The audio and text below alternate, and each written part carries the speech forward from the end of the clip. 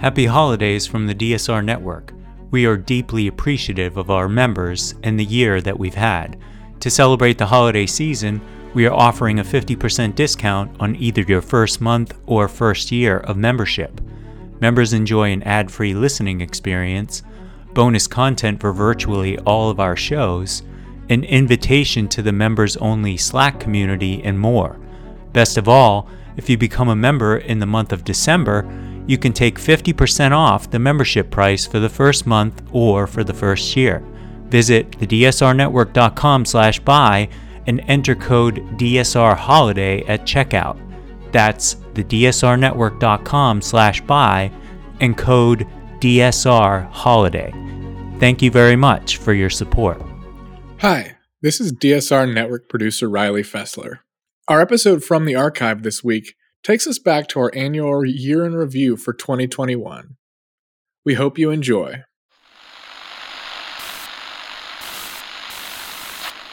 9, 12, 10, 28, 2, 23. This is Deep State Radio, coming to you direct from our super secret studio in the third sub-basement of the Ministry of Snark in Washington, D.C., and from other undisclosed locations across America and around the world. Hello and happy holidays. This is Deep State Radio. I'm your host, David Rothkopf. I'm coming to you from New York City, and I'm joined today by the whole gang, the originals, the Fab Four, John, Paul, and You're going to start a fight about who's who, David. Yeah. The baker, the candlestick maker. Exactly. And that includes, as you have already heard, Corey Shockey, the American Enterprise Institute. How are you today, Corey? I'm exceedingly well, David. Thank you for asking. Excellent. Which is saying something today, since literally everybody I know, including the triple vaxxed, are coming down with COVID now. Rosa Brooks is also with us. How are you today? I'm very well, David. And as far as I know, I don't yet have COVID, although I'm assuming it's just a matter of time. But I am here in Puerto Rico, in San Juan. What? Whoa. Oh, my God. Fantastic choice, Rosa. You have alienated the audience. But I know. Sorry, folks. On the other hand, and by the way, Puerto Rico should be a state. You're absolutely correct. It should be a state. We also have with us Ed Luce of the Financial Times. How are you today, Ed? I am middling. Thank you, David.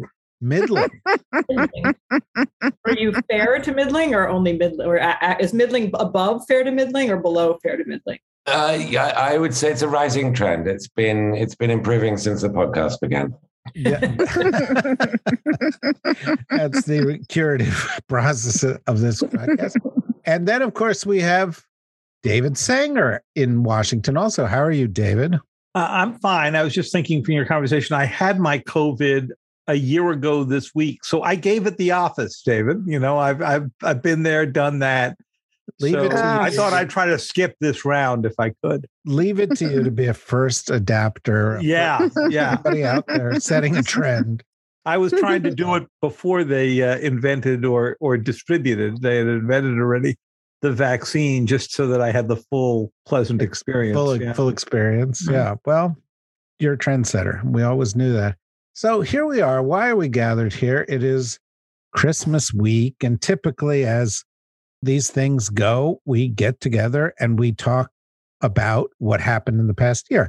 And then we'll get together after the new year and we'll talk about what we think is going to happen in the year ahead. And we're always 100% right in our recollections, not in our predictions. But at the age of me, at least, that's something.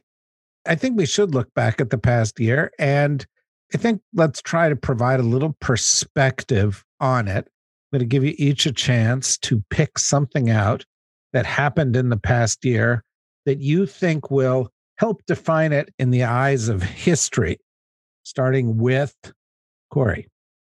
I think COVID and how governments individually and how the international community, such as it is collectively, have handled COVID is unquestionably going to be the story. I mean, it's shocking that 30% of Americans, more than that, are declining to take a free and potentially life-saving vaccine. And it's not just the United States, although we have a particularly large refusenic population, but both the availability of vaccines globally and the willingness of others for whom a vaccine is available, especially in the so-called developed world, to take the vaccine is, I think, going to be a source of enormous mystification 200 years from now. Yes. I have to say it's a source of enormous mystification to me right now.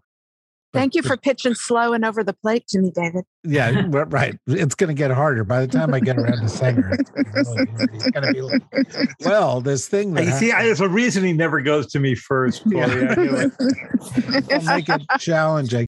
Rose is going to start each sentence here in Puerto Rico as I get ready to step out to the pool.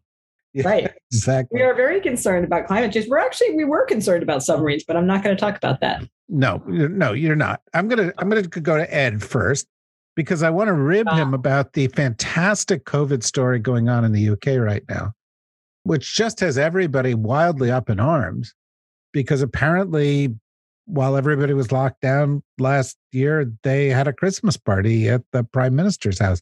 So you can comment on that and then tell us what the other thing is that's going to be historically significant for the year ahead. Yeah, I mean, this seems from a distance and probably close up to be an immensely trivial sort of hook to get Boris Johnson on, that he had a party a year ago during the previous Christmas lockdown and thereby broke his own rules against parties, against any sort of significant gatherings. I sort of take it as, you get Al Capone on the accounting principle. People know that there are vastly greater sort of Johnson transgressions, around the procurement process, which has basically been a VIP friends list, billions of pounds, massively overcharged public procurement to companies that didn't exist a week before, that don't know how to make protective equipment or test and contact equipment, etc. But that hasn't been fully nailed yet. And so they're getting him on this. And I suppose it is something that's effective. It resonates with people because everybody does remember sticking to the rules and not having Christmas parties and not going to restaurants and not attending funerals and feeling very personally affected and that this was a sacrifice, only to discover that Boris had concluded the rules are for everybody else. And that's how he conducts things small and large. And therefore, I think this really resonates. I'm not there, but people whose judgment I trust say this is the beginning of the end for him, that he's not going to come back from this. Unfortunately, when you look at the bench behind him, you rather dread what might come after him because the Conservative Party always go for the more Brexit person, the more fantastical thinker, the more ignorant public figure each time. And I'm afraid there are, hard though it might be to believe, more irresponsible, more ignorant figures than Boris Johnson dying to take his job. My thing of the year, although you asked for a specific event, I would have skillfully done a Corrie elision into a trend on COVID too, but she's taken that and done that well. So I'm going to mention the Democracy Summit, not because I think it'll be remembered 200 days from now, let alone 200 years, but precisely because it won't be. I think this is an example of where Biden's been a bit more muddled in his foreign policy thinking and not yet as strategic as I would like him to be. So we had our podcast last year, and I can't remember what I said, but I suspect I had slightly higher aspirations for the kind of foreign policy Biden would deliver in practice, that America is back, would be a bit better thought through and a bit more effective at rallying allies to a common cause.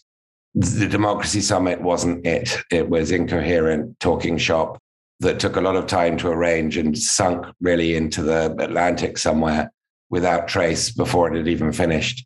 I hope for better next year, but right now I'm not as impressed with Biden as I was expecting or hoping to be. Well, we're going to come back in the next round and talk about just that subject. You've teed that up well. Rosa, something else people will remember in the future? Gosh, I'm going to go with a trend too, because if we're all cheating, I'm going to cheat.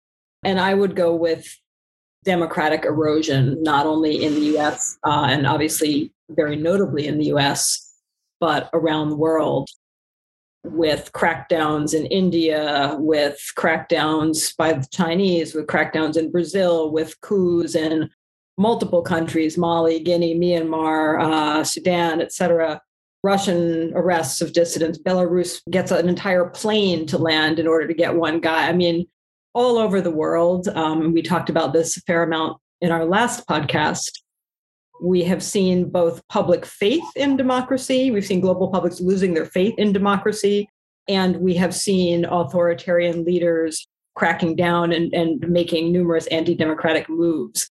I don't think this trend began this year. I think we've been seeing it over the last few years. But I think that with the January 6th failed insurrection here in the United States, that really cemented the sense that, oh boy, democracy is in big trouble. It's in big trouble globally. If even here, the US public is losing faith in democracy, we've got a really, really serious problem. So that's not a single event. It's the whole series of events. But to me, I worry that this could be the year that historians will see as the sort of inflection point where democracy went down the toilet. I sure hope not.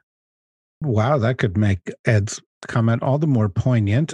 David, now, because, as a sort of our techno geek, you can say, well, in July, we were each implanted with a tiny chip that nobody remembers.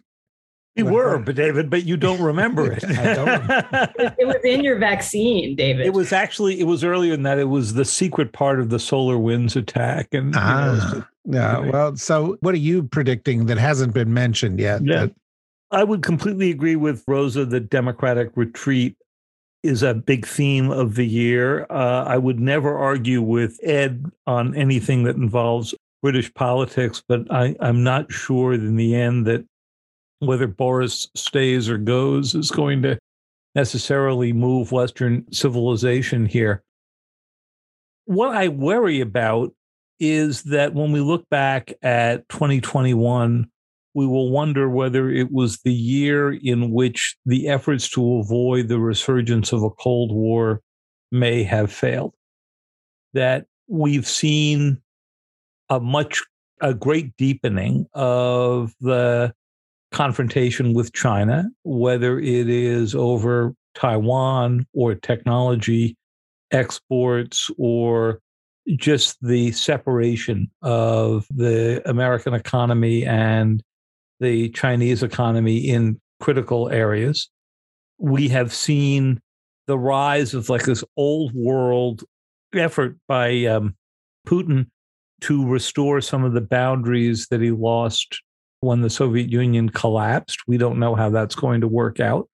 I still think there is plenty of time left for the United States, Russia, and China to get on a different vibe together, but I don't see right now a whole lot of openings to go do that.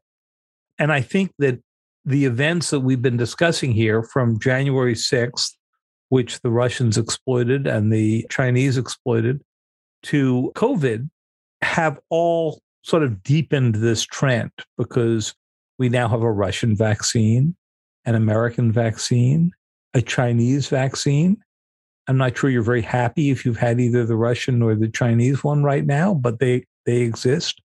So in a world that we thought 10 years ago was heading toward great globalization, we're seeing sort of this retreat to borders that I think matches the democratic retreat. One other quick note about Biden himself.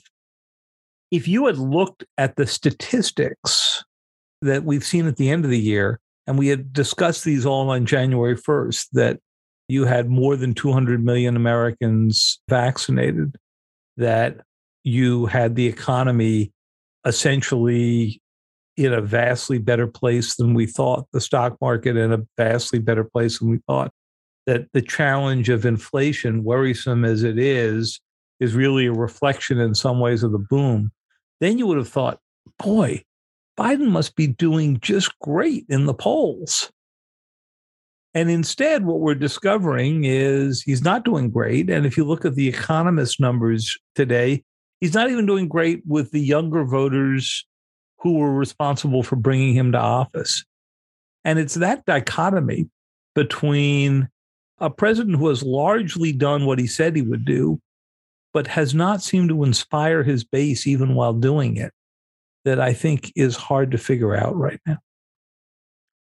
Although it is worthy of note that he has done what he said he would do. Let's take a look at what he has done on the foreign policy side.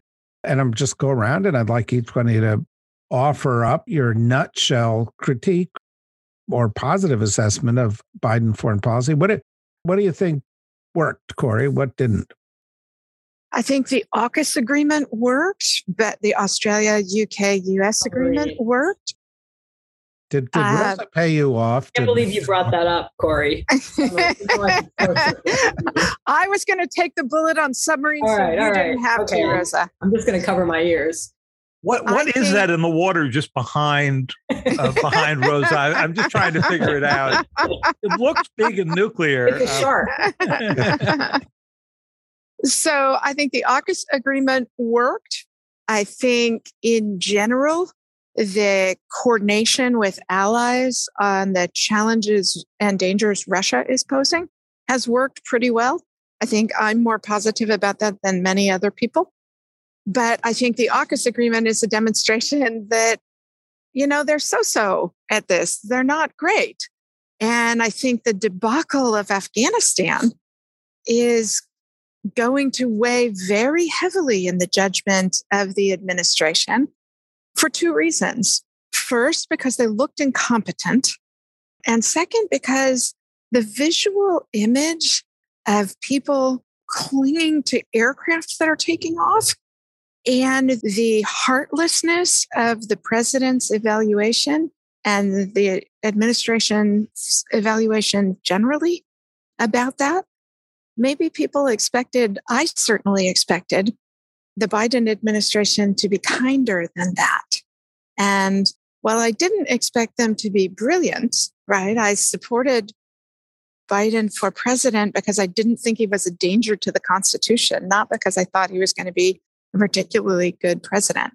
But I do think it's disappointing that they're not better, because all of the crowing about America is back rings a little hollow. And if they hadn't been crowing, but had been doing, boring competency a little more effectively, I think they'd be in a lot better shape, both substantively and in terms of public attitude. Surely, Ed, you will say, taking the long view, David's focus on the polls is less important than his focus on what is getting done. Corey's focus on the exit is less important than the ending of a 20-year war. And if David gets to focus on the polls, the fact that polls internationally say that we're held in better standing now than we were a year ago is also reflecting well on Biden. I know you were going to stand up and defend the Biden administration that way. Is that correct, Ed? I'm a literist. I'm going to give the good and the bad. You asked for both. The good, yeah, that's true. Starting from a very low bar, which he cleared exceptionally well, is that he's not Trump. And that was the sort of first and foremost quality of his candidacy and his appeal to the rest, well, not all of the rest of the world, but the rest of the world that we like. And we joining the WHO, critically important in the middle of a pandemic. Attempting, I'm not sure very successfully, but to join the JCPOA, the Iran nuclear deal. Again, very important. I suspect too much damage was done. And Iran had gone too far towards breakout for that to produce a result. Speaking to allies with respect, saying the right things about democracy, all these things matter a great deal. And it's an enormous relief that we have an American president doing that again, even if, I would quibble with some of the sort of execution as with the Democracy Summit. So he's way cleared that low bar. He is not Trump, and that is a spectacular advance. On the negative stuff, we've talked a lot about Afghanistan before. Whether that will have longer term consequences, I I don't know. It will for Afghans, but I mean, for geopolitics, I don't really know. What I will say is everything right now, and since Biden was inaugurated, really does sort of depend on COVID. And I am disappointed by the lack of scale and alacrity and prioritization of the global vaccine effort by the United States. It's done more than other countries, but other countries have been feeble. And the United States should be comparing itself not to what other countries have done, but to what it could be doing and what it needs to be doing for all our sakes. And it still seems like a second or third order priority, and it really should be first, second, and third. So much depends upon it. The economy, America's geopolitical standing, Biden's domestic political standing. And, just as an addendum to that, at home, it's still hard to get home test kits. It's absurd. It's really absurd. So I think my main criticism would be that the pandemic management has not been competent enough, and it's not been prioritized enough. Rosa? I actually give the Biden administration a lot of credit for just frankly surviving this year. I think that this was an extraordinarily difficult moment. I think, yes, we all came in with high expectations, but I think I don't find it particularly surprising that even a very good, competent administration didn't score any big, huge wins this year. We didn't figure out how to put Putin back in a box. We didn't once and for all, establish with China that we are going to be the dominant power. We didn't solve climate change. We didn't fix COVID, right? I mean, okay, true. But I think if you think, and this really in some ways, I think was your point, Ed, if you think about where we were a year ago, it's not bad. It's really difficult. The Biden administration came in facing not only the structural challenges of a globalized world in the middle of a pandemic with major geopolitical tensions, but they also came in the wake of Trump and the wake of sort of Trump catastrophes. They also have spent much of this year, they are still working hard to get key positions in the national security and foreign policy world filled, with Republicans just being incredibly intransigent. So we still have all these positions that are filled with people who are only acting. And given all of that, given the scale of the challenges they came in with, I would kind of give Biden this year as all you're trying to do is avert total catastrophe and get things on a slightly more stable footing. And overall, I think they've done a pretty good job doing that, as Ed said. And everything else is gravy. I mean, I wish that we had seen much more progress on climate change. I wish we'd seen much more progress on vaccine distribution. I wish we'd seen much more progress on reducing tension, great power tensions between US, Russia, China. I wish all of those things. Actually, I'll get to my one criticism in a minute. I'll hold that. I wish a lot of things, but I actually think that they have had a lot of small achievements that tend to get overlooked, but that cumulatively do tend to add up. Whether it's smaller achievements on trade, smaller achievements on climate change, smaller achievements on reestablishing some basic trust with allies. So we'll see what happens in the next couple of years. And I think we will rightly hold them to a higher standard, as they get more people in place, as everybody just gets their footing. But I think for year one, given the mess they started with, it's been a pretty good job. The one criticism I would make is really to echo something Corey said. And here's where my instincts always differ from the instincts of every single press person for every single administration I've ever worked in. I do think that the sort of, we've accomplished so much, we're so great, we've done everything, et cetera.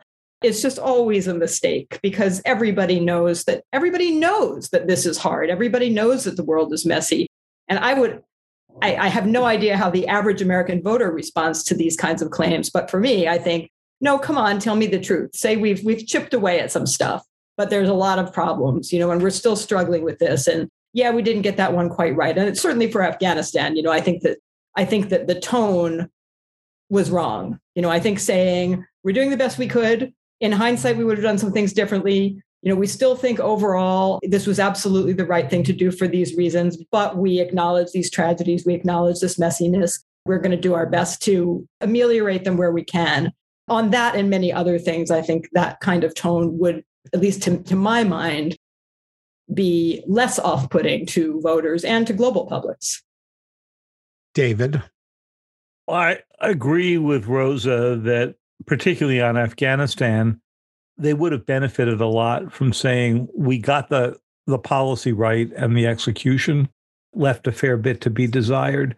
And I think they would have had more credibility. That said, I don't think voters in the long run are going to hold any of that against Joe Biden. I think they're going to conclude that Afghanistan has been a messy place to operate for the past 20 years, that it was messy on the way in and messy on the way out and messy every year in between, and that they will only remember that Americans are no longer fighting and dying there. I do think that Ed's right. They laid the basis pretty well. And, when you look back at most administrations in the first year, you can't say a whole lot about how well they've laid the basis. The first year of Obama, the first year of Clinton, certainly the first year of George W. Bush, though that was an unusual thing because of 9/11. I don't think that any of those have had as distinctive a change and sort of organizational, directional philosophy as Biden has had. But that doesn't necessarily translate into something that we will see as success for the reasons that I laid out before. One thing I wish we had done a little bit better, Biden was absolutely right in saying you build your strength abroad by building it first at home. And while we're all focused on the fact that Build Back Better didn't pass in the first year, and that was a significant setback, the China bill didn't pass in the first year. And that was the core of how we were going to rebuild the semiconductor industry, invest anew in batteries and long-range batteries and quantum computing and artificial intelligence. And the absence of a sense of urgency about that told me that the lessons of competing with China haven't fully set in politically yet.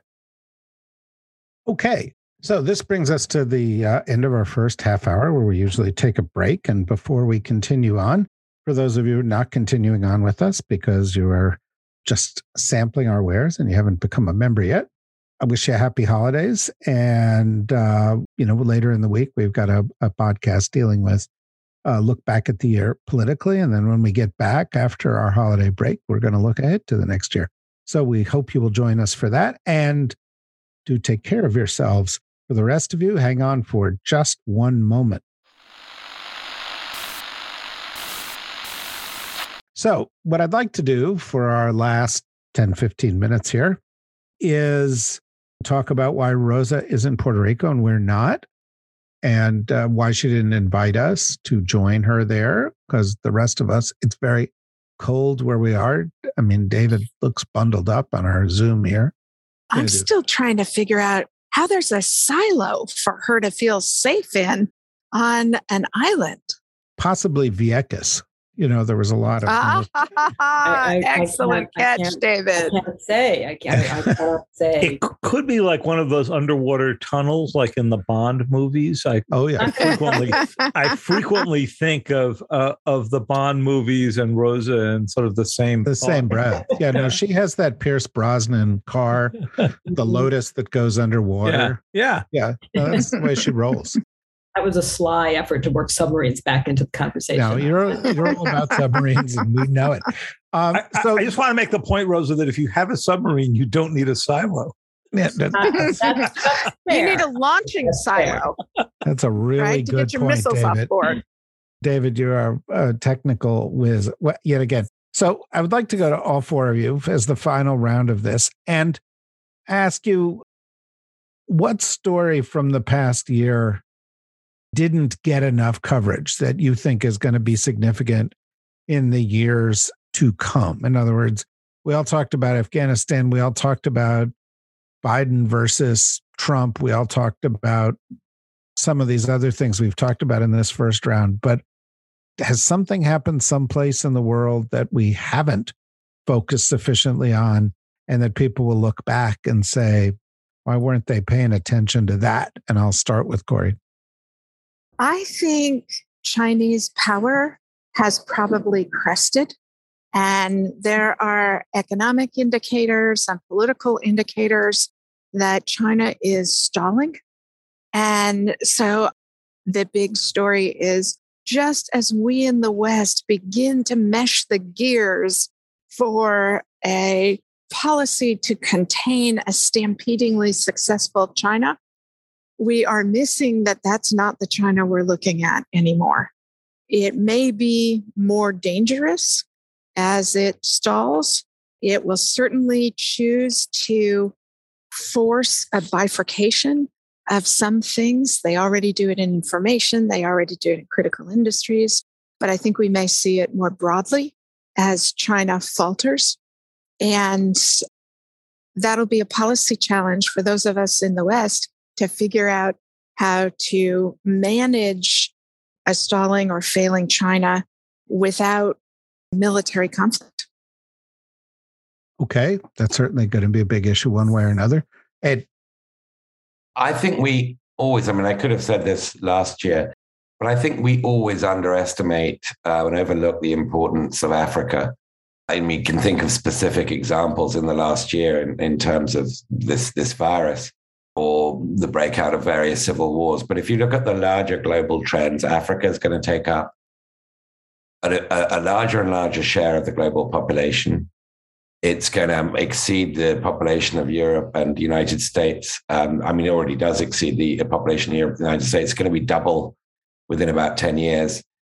It's really the crucible where a lot of the things we talk about, climate change, global stability, global public goods, is going to be forged either in failure or success. And I think the fact that we don't focus as societies of media, people in professional media, or indeed in terms of our diplomacy, that Africa remains such a low priority is a big mistake. The more we invest in Africa, the more return we'll get. And so I think Africa's a story we should stop taking our eye off. Excellent point. Rosa? I'm going to name something that I think we have tried to work on, but probably not hard enough, which is just global coordination mechanisms, in a sense. I was thinking about a wide range of different challenges, from COVID to climate change, migration, supply chain problems, et cetera, all of which continue to serve to highlight our interconnectedness and the impossibility of going it alone for any country, and the diminished relative power of every country in the world. And I think we know that. I think that the folks in the White House and the State Department and AID and Pentagon and everywhere else are smart people who are keenly aware of this. But I don't think we've put as much energy as we perhaps could have into trying to really be creative about figuring out what kinds of significantly different coordination and decision-making mechanisms are needed. And maybe it's just impossible. My fear is that it's just not possible, period. And that we are indeed entering a period of global backsliding and chaos on pretty much everything. And I also recognize how hard it is.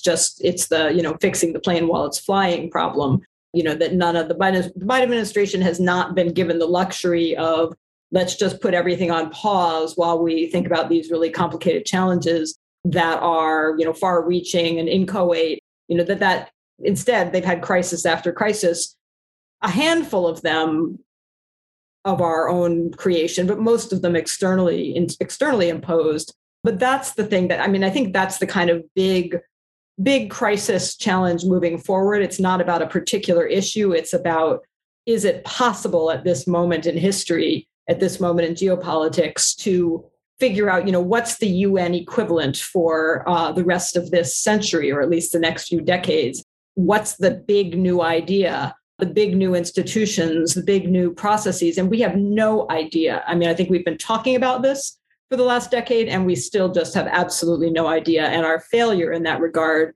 is being illustrated to us over and over and over and over again when it comes to those big global challenges. David? So, David, I'm going to play the type here. We started the year, as I mentioned before, with SolarWinds, the one where they placed that chip in Rothkoff's head. No, the Russians didn't do that. But what they did do was find a vulnerability, and they didn't find a vulnerability. They created a vulnerability that ripped across corporate America and much of the federal government. And we end the year without a big lessons learned from that. We had during the year this huge rise in ransomware attacks that led to that first summit meeting between President Putin and President Biden, the first one in which nuclear weapons took a back seat, as we discussed this summer, to the use of cyber weapons. And we've just reported in the past few hours that the U.S. has sent cyber teams into Ukraine for fear that while Putin is massing troops, all he really needs to do is bring down parts of the infrastructure of Ukraine that he's brought down before in an effort to try to destabilize Zelensky and try once again to bring Ukraine within Russia's orbit. So what we've seen is a real explosion in the use of cyber as a strategic weapon. And I don't think that our response as a nation has quite matched that. I do have to say that the administration has done a quite impressive job of organizing itself around the problem, putting a lot of great expertise together, trying to get the bureaucracy going in putting much higher cybersecurity standards that everyone who deals with the federal government has to deal with. But I'm not sure it's sunk into the public understanding yet about what kind of new age we've entered here. Yeah, and I think that's a good point, and I think it's related to the broader point that it may be that the world looks back on this past year, and for all our meetings, the U.S. re-entering the Paris Accords and COP26 meetings in Edinburgh, we didn't do nearly enough to deal with the climate crisis, and that may loom as existential for some parts of the world, or that there are developments somewhere in science and technology that are going to change the game that we haven't been talking about yet, whether it's breakthroughs in AI or in biotech. Certainly breakthroughs in biotech from a few years ago in dealing with mRNA vaccines proved to be of massive importance this year. We may also look at the degree to which we have not vaccinated a large portion of people in this world as one of the big stories for next year. But we'll talk about those stories and our outlook for 2022 on our first show of the new year. When we begin our shows in the new year, the original cast and crew of Deep State Radio will be joining you on Tuesdays, not Mondays. And we will be introducing another pod, which deals with national security futures. We'll talk more about that, as well as our ongoing series of Thursday pods that deal with politics and Wednesday pods that tend to deal with books and newsmakers and some other things. But we'll tell you about that as the new year unfolds. If you're able to, join us on Thursday as we take a look back at politics in America this year, the year of January 6th, and its aftershocks going all the way through to Joe Manchin's betrayal of the president just yesterday, as of the day we're taping this. So you won't want to miss that. And we hope you have excellent holidays and that you take good care of yourselves, because it's kind of dangerous out there. And even if you're vaccinated and wearing a mask and being cautious, you can still run a risk. So take care. Happy holidays. We'll see you soon or in the new year. Thank you, David. Thank you, Corey. Thank you, Rosa. Thank you, Ed. You are great guys, and it is a great pleasure to do this with you. Year in and year out, I learn an immense amount. Bye-bye for now.